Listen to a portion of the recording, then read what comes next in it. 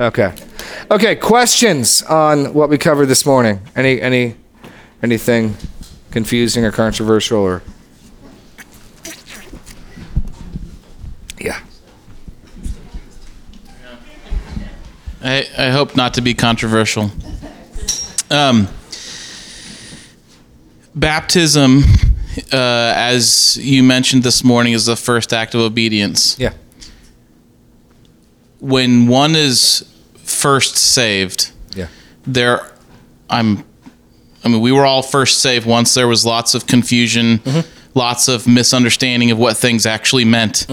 That doesn't make our faith not saving faith, right? Correct. There's lots to learn. Yeah. For what reason then would we be hesitant to baptize our younger people? Ooh. I don't want this to be controversial. It's great. Let me. Not baby. I'm not saying babies. No. I understand. Let me. I'm going to make a qualification. This is something we've been having some discussions among the elders. I'll be happy to share with you my thoughts and insights, and I want to make it distinct from whether or not we've come totally to one mind on this.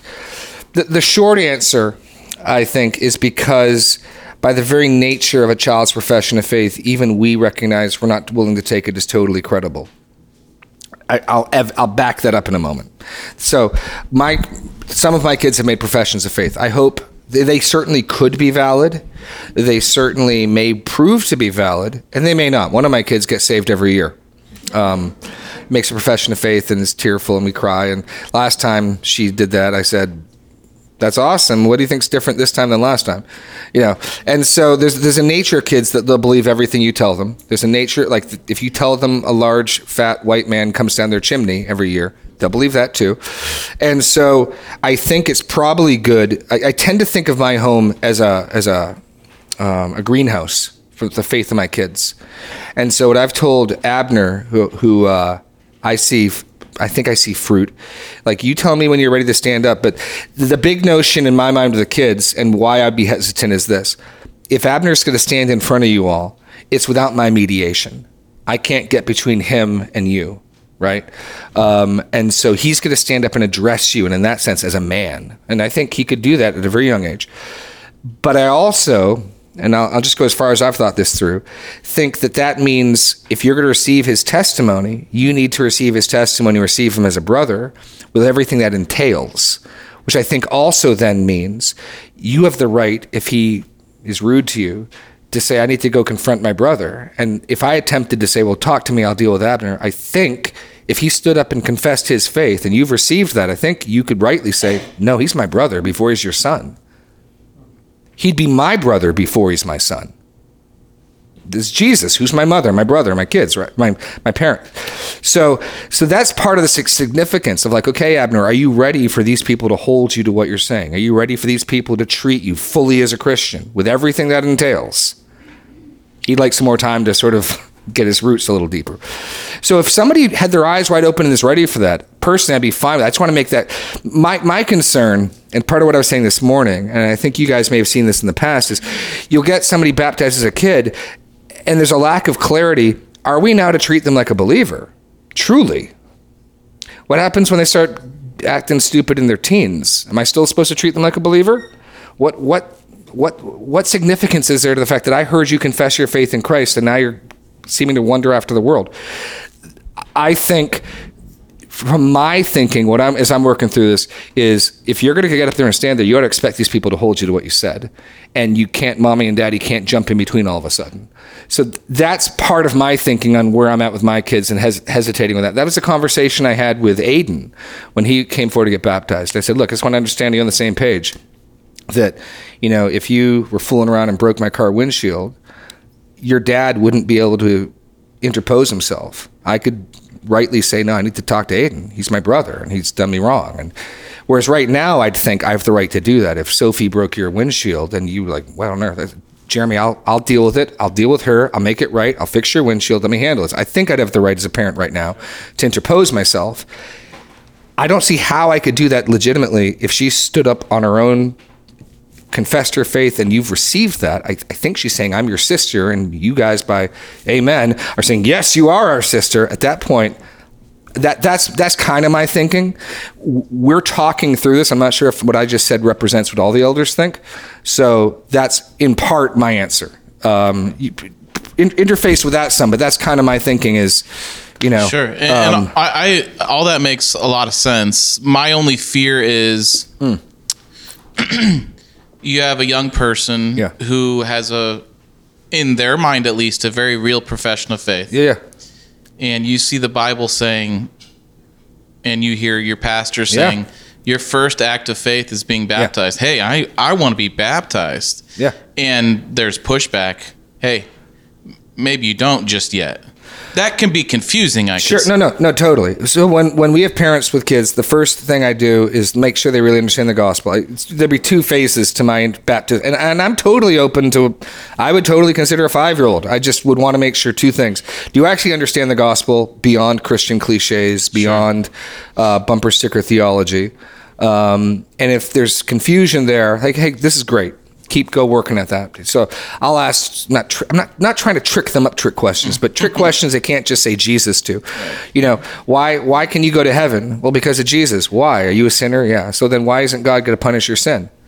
Well, because Jesus died. How does Jesus' death mean God doesn't have to punish? I'm looking for them to say something. Well, he bore my sin. Mm-hmm. And frequently with kids, they'll be like, I don't know. I'm like, okay, this is great. You should keep working at that. That's awesome.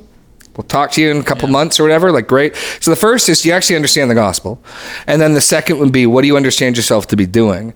And that second question of what exactly is entailed in someone standing up publicly is something the elders need to talk more about. I've shared more of some of my thoughts on it, and even my thoughts are still forming. Like, my cement's wet enough to not be 100%. That's kind of where I'm leaning, is kind of like, I think I'd like to see, like right now, our bylaws, because our bylaws focus on membership fundamentally as a means of voting. If you read our bylaws, it's really about who gets to vote. You can't be a member unless you're 18. You know what I mean? I'd like to see 16-year-olds be members of this body. They can't, non-voting members. Let's not change our constitution. But I'd like to get back to that union of baptism and being welcomed into the body. But then the flip side is with all that entails. I mean, that's my pushback to my Presbyterian friends who baptize their kids. My kid's a Christian. You excommunicate your kid, the 2-year-old, because they're throwing tantrums? Then if not, they're sort of a Christian. What you're saying is you'll treat them sort of like a Christian. And so my whole thing is like, it's a package deal. All the benefits, all the blessings, all the responsibilities of being a Christian, are they your child's? And my Presbyterian friends are emphatically saying no if I press them on that. You know what I mean? Sure. So I want to do, but then their response to me is, well, you just baptize all your kids when they're 3 instead of when they're born, and you won't treat them like Christians either. So my response is like, maybe when you're ready to be treated fully like a Christian, come forward and get baptized. And I think there's room for a place of like this greenhouse where the roots are getting set up, and who knows. But if one of my kids just said, no, I think I need to do this, I need to be obedient, and they understood the gospel, I wouldn't say no. I just my whole thing is make sure you got your eyes wide open, you understand what you're doing. You're asking a bunch of people, because not only are we baptizing you, we're baptizing you with a bunch of people present. Do you get the significance of that? What's the significance of 150 people hearing what you have to say? Is you're inviting them to hold you to that. So it's more of a protection for the young person who wants to be baptized, as opposed to because just make sure you understand what you're doing. Yeah, partly I wondered if there was like what if we baptize someone and when they get older they walk away, and now we've baptized a non-believer, and is there a fear of that or something? But there's precedent for that. Rebaptism, we'll look at Acts 19 in a minute. Sure, Acts 19, we got a precedent for that. That's fine. We baptize people who give evidence that they're Christians. We don't know who the elect are. We don't have like a regeneration detector, but we baptize those we have reason to believe are regenerate, born again, because of their confession of their mouth and because their lives aren't portraying that confession. I wouldn't even like insist on seeing good works, but we wouldn't knowingly baptize someone who's in unrepentant sin. We'd be like, but where someone's confession is orthodox and when their life isn't contradicting that, we baptize them. And We do it in faith. But so no, it's partly in like you said, it's partly, well, it's twofold: to protect the person and to protect baptism, so it doesn't just become something cute you do. You know, you're going to be hard pressed to find a 2 or 3 or 4 year old who isn't going to want to please mommy and daddy and say they're a Christian. You know, and yet, if you as a parent, the people around them, and that'd be the other part. If you as the parents around them see the confirming signs and fruit, that's also significant. So if you had a kid who wanted to be baptized, I'd ask you and your wife, like, what do you think? You're their closest neighbor. What do you see? You're like, no, I really see a change. I think, okay, dude, let's talk. But yeah, so it'd be in part as a protection for the youth, and in part a protection of not turning baptism just to a sentimental rite of passage when you're 4 or 5. You know, it's a significant thing to say, I'm a follower of Christ. And in the first century, I mean, think of it this way. You'd have to be just as ready to let your kid be marked out by the Jews in the first century in publicly getting baptized and all that would entail. There'd be a thinking through of the counting of the cost of, I'm going public. You know, there's a reason why the early church had to sell everything so that they could care for everybody, because people were starving and had no property and no jobs because they were known to be Christians. So if Abner coming publicly to get baptized meant the community at large to be hostile to him, I'd be having to factor that in as well. You know, like we can talk more. I don't know. It's a great question. Yeah, and I just wanted to. Yeah. I buy in completely to your arguments. I do fear a little bit of the discouragement for the young people. You know. Well, I have the same talk with my kids because I don't let them take communion. Yeah. And so they've asked me, why don't we take communion? And I've said, well, it's a sign. Do you know what the sign signifies? The sign signifies the continuation of life. Baptism marks the beginning of life, an inception, and communion pictures the ongoing nature of that life. Do you think these things are true of you? Are you willing? And I'd say, have you been baptized? You willing to do that? As I've talked through that with my kids, they've not been as much discouraged. I'm like, take all the time you want. You're in my house right now. Well, you can. I'd encourage them, like, figure out what you really settle in your heart, what you want to do. You're part of my household. You're under my roof. Work through these things. Figure out what you believe. Take your time. And whenever you think you're ready and you want to stand up on your own 2 legs without dad in between you, go for it. But at the same time, take your time. You know, like, there's no rush as you're forming what you believe. That's how I tried to present it. It's look, this is a big deal when you're going to get up and you're going to speak to the body. You know, and you're going to speak as, in some sense, a man or a woman. You know, you're saying something, and they're saying something by receiving your confession. So take your time, think through that. You know, I suppose it could be discouraging. I've tried to just picture that, like, God's given you this place and this time to figure out what you believe, to sort this stuff out, to work through this, and but. Christina wants to add something. I get your point. No, hold on. Mike's coming. Okay. It not only sounds a little that it could make the children be discouraged, but in a way it sounds a little dangerous. So when they get older, they can like, oh, I got time. That's like, people say that now, like 18, 20, 30, I got time. I can just do what I want. And it sounds a little scary to push them off like that.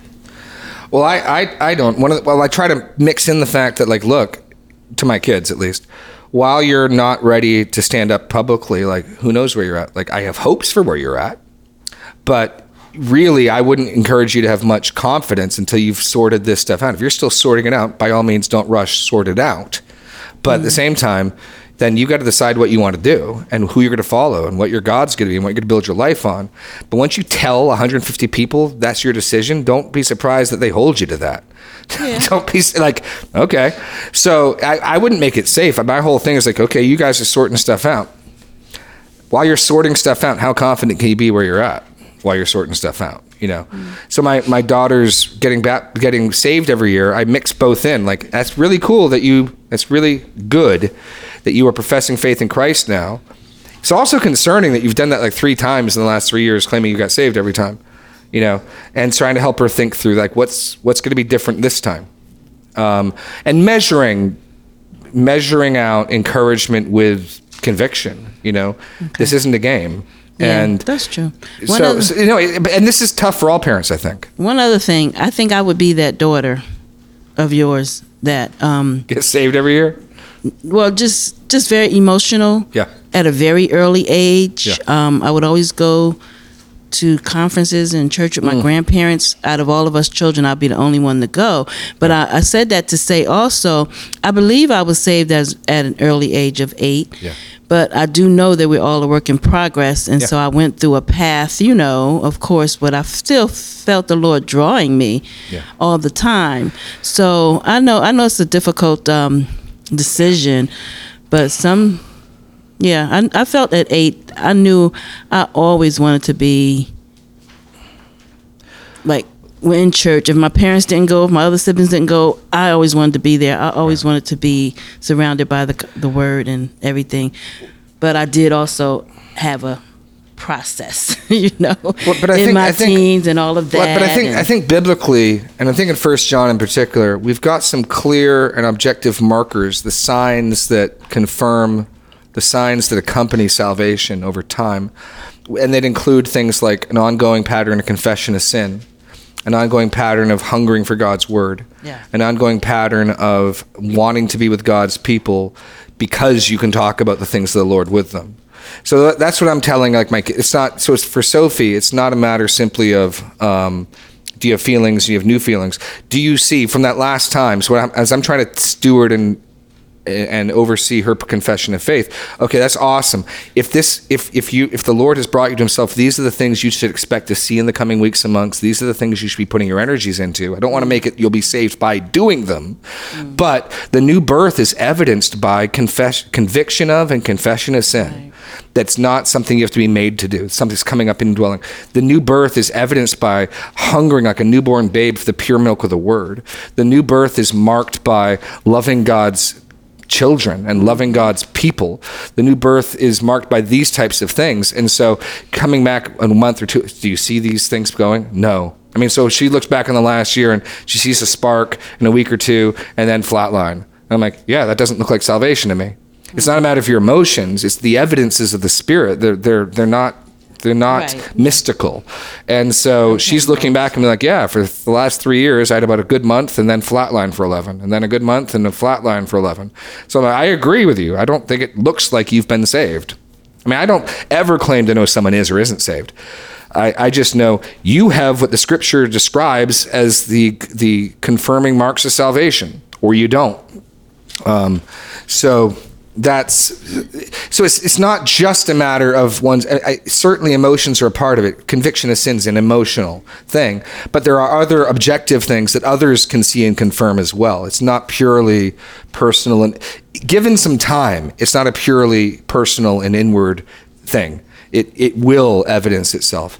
Carol, and then Dean. Did you have your hand up as well, or no? Is it Carol? Okay, Carol. Okay, Jeremy, I'm going to bring up Acts 16. Yeah. You know what I'm going to say. Do I?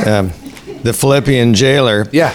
Then he brought them up into his house and set food before them. Let me see here.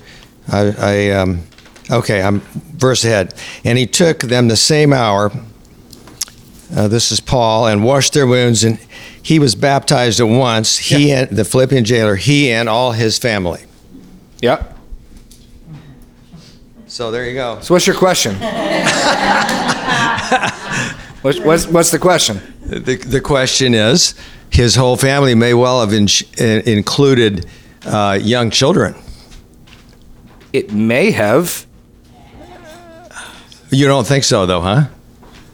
I agree with you. It may have. I don't think building theology on what might have been is a great plan. No, man, that's the argument for infant baptism is all the household baptisms, and there's about 4 of them in the New Testament, and they're going to say, surely there were kids here. And I said, don't call me Shirley, and I'm not convinced, No, maybe, but read carefully the Philippian jailer, even there, right? They spoke, verse 32, they spoke the word of the Lord to him, and to all who were in the house. And he took them that same hour of the night and washed their wounds, and he was baptized at once, he and all his family. Then he brought them up into his house and set food before him, and he rejoiced, along with his entire household, that he had believed in God. So these infants are apparently really happy Daddy believed in the gospel. In other words, the entire household is described as having heard the word, believed, baptized, and rejoicing that the gospel was preached. So at a certain age of youth, I'm saying, my twins aren't rejoicing because I heard and believed something. And they're 2.5 years old. So what's stated of these people suggests a little bit more age. Because it's the entire group heard, the entire group rejoiced, the entire group was baptized.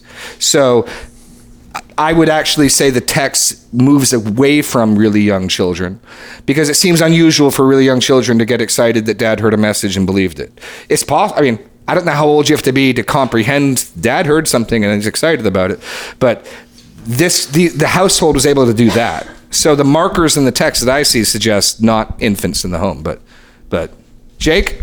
I might submit that seeing a radical change in your father's behavior, unless you can conceptualize and understand it as a small child, might be odd or even alarming. Like, Dad is suddenly excited about this thing. This is too soon for that to happen, because it's concurrent with them putting food before Paul.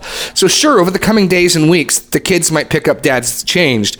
This rejoicing is with the giving of Paul and Silas food. Right. It's entirely cognitive.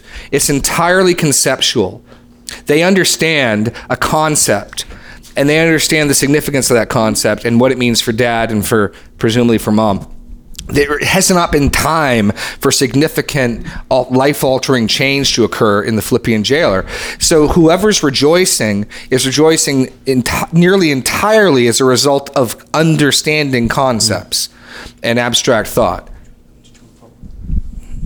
This is why the first thing to do with these things is just read through them carefully, because a number of things are credited to him and his household. Him and his household were taught the word. Him and his household were baptized. He and his household rejoiced at dinner time that night. So I just want to plug in, okay, if that could be an infant in the baptized, was the infant rejoicing?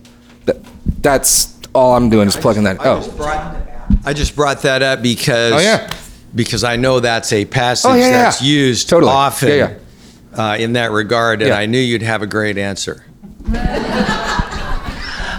And what kids are capable of is remarkable. John the Baptist is doing things in utero I would not normally think in utero children are doing, rejoicing that he's in the presence of the Messiah.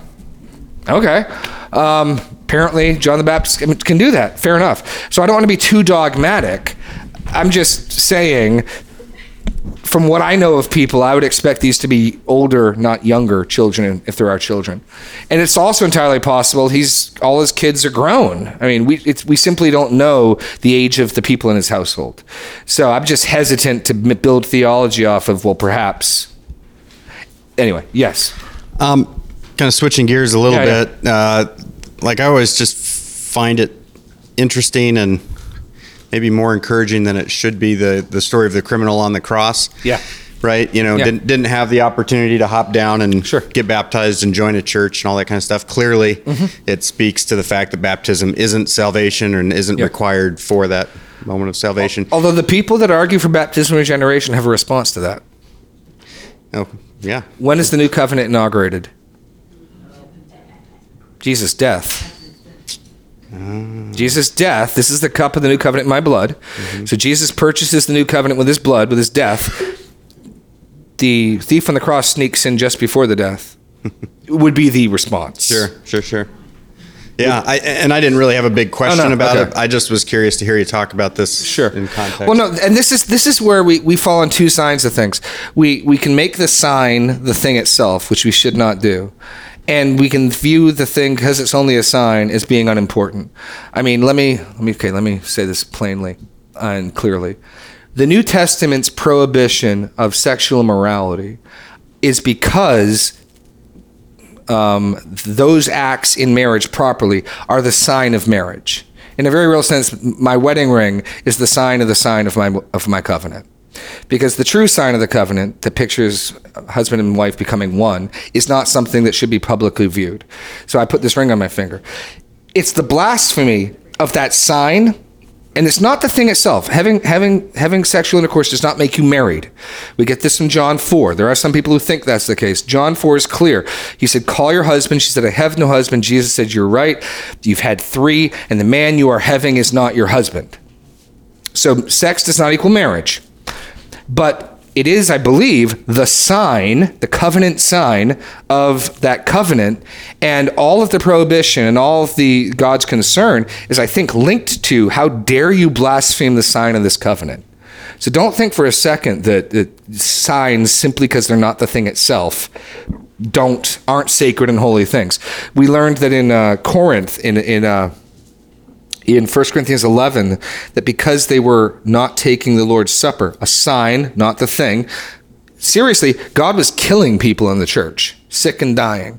So on the one hand, you can so emphasize the sign that you turn it into a sacrament.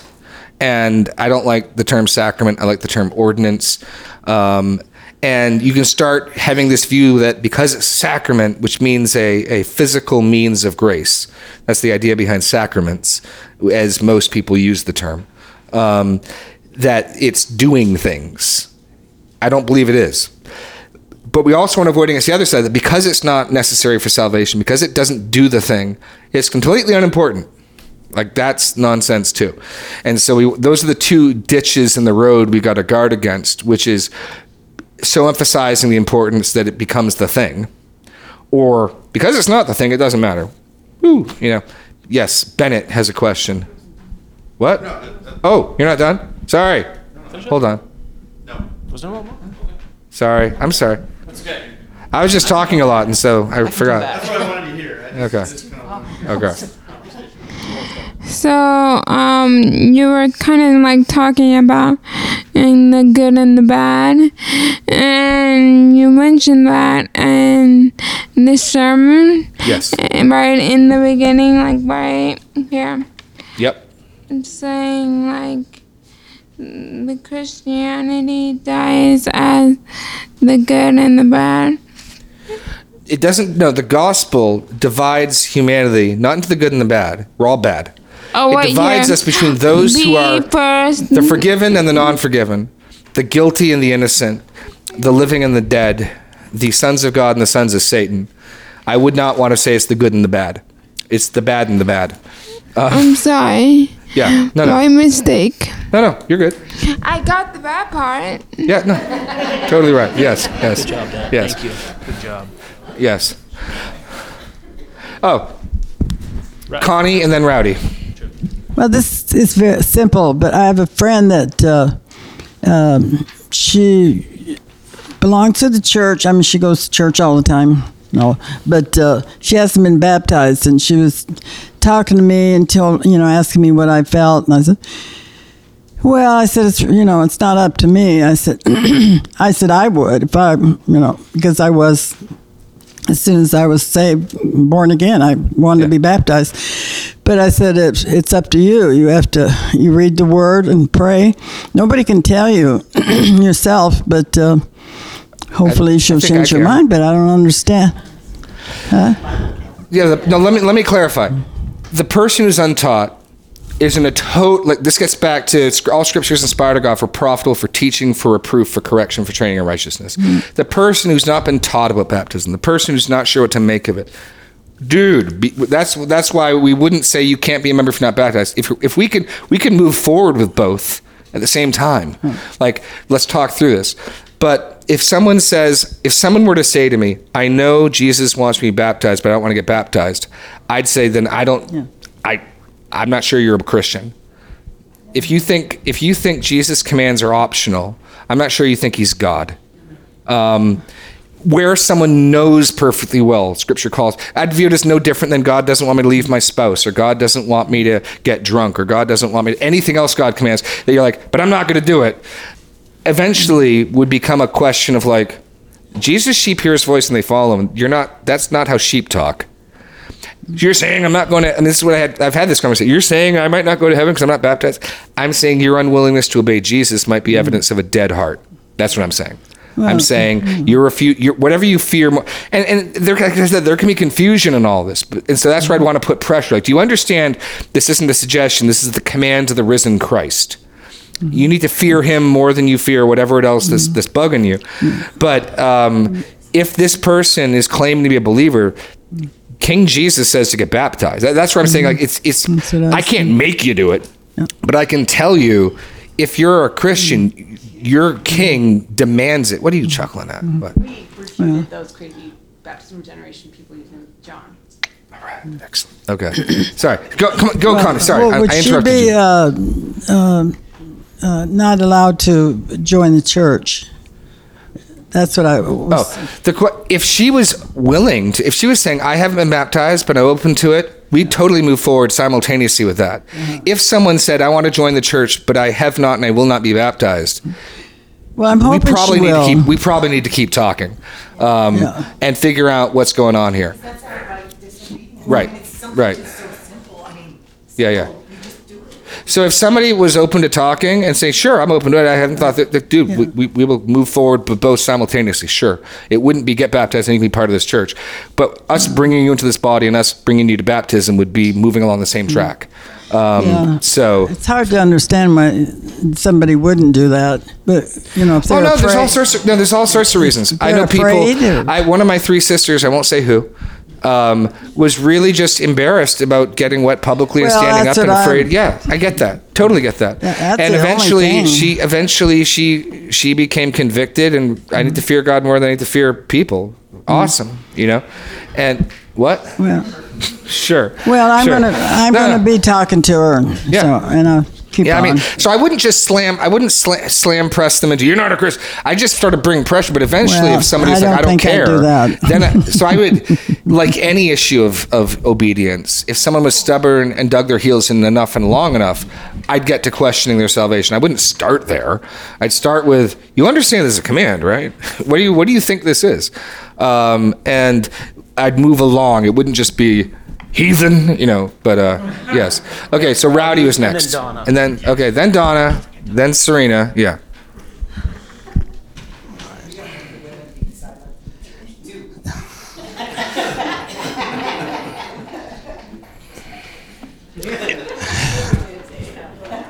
All right.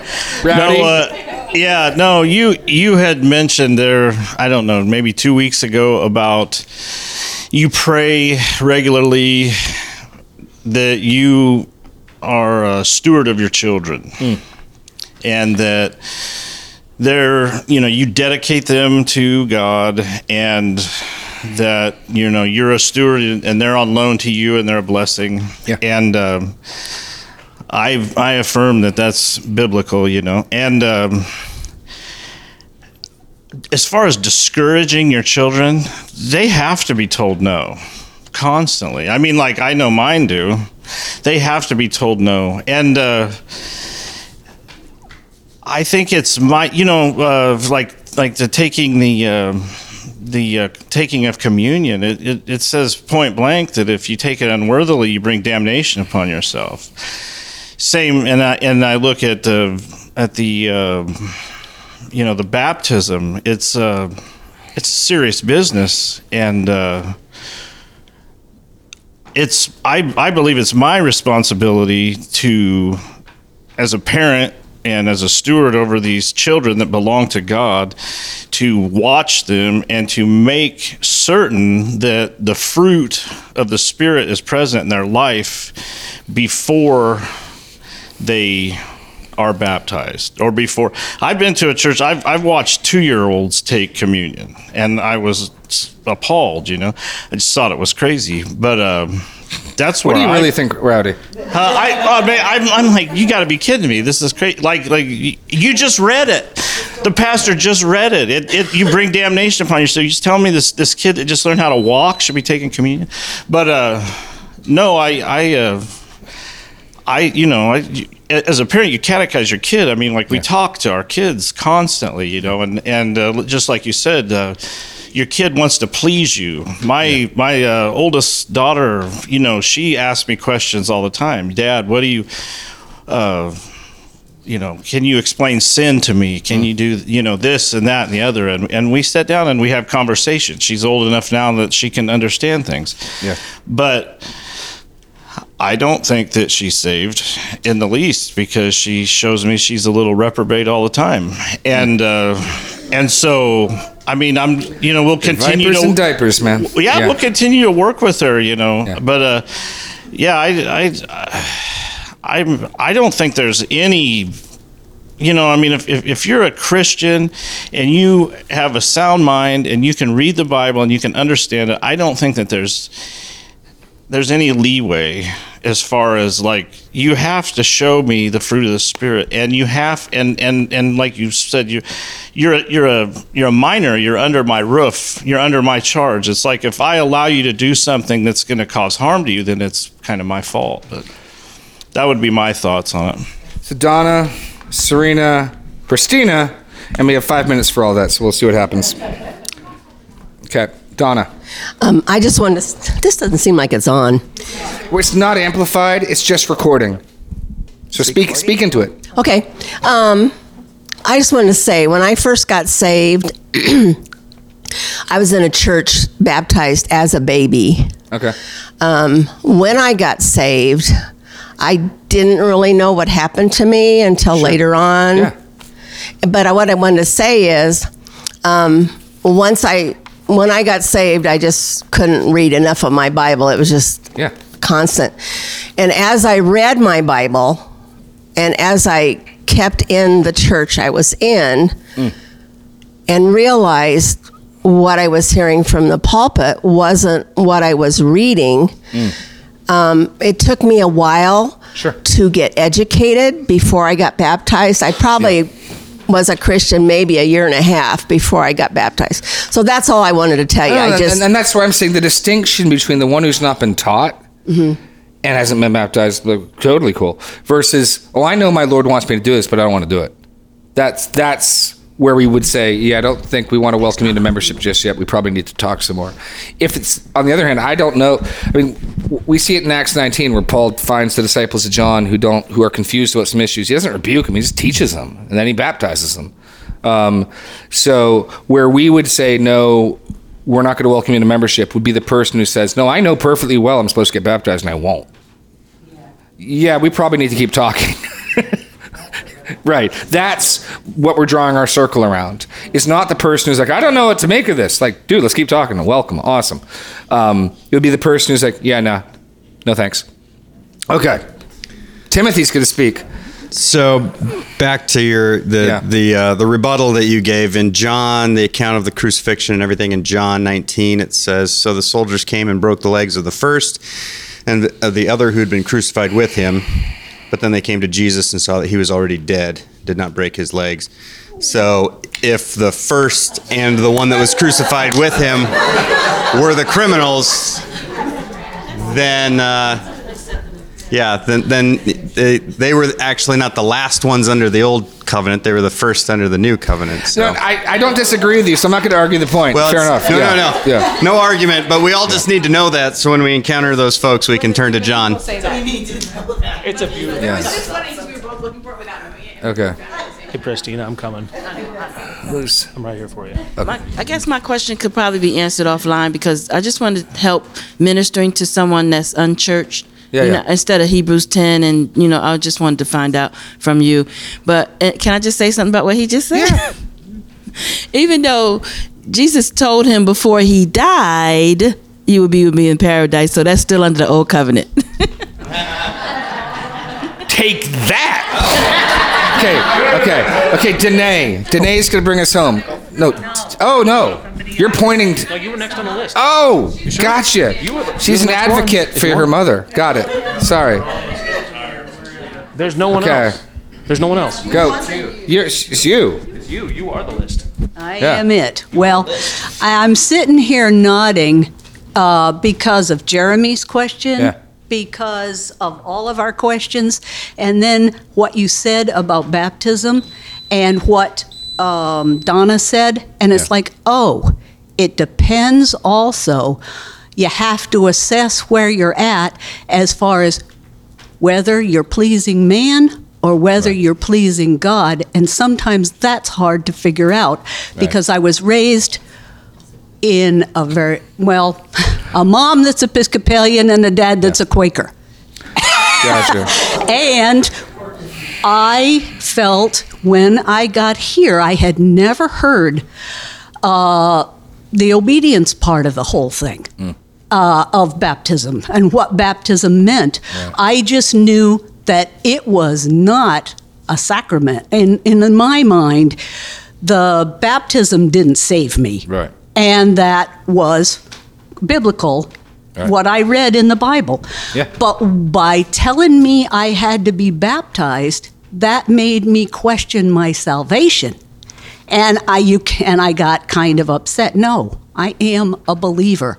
Right. It does not depend on whether I have been baptized or not. Right. And I had to listen to the further teaching. Right. And when we are in the presence of other denominations who believe differently about baptism, then they're going to say, well, why isn't your kid baptized? So there you go. We're at time. I'm going to make one last statement because I just got the sound guy.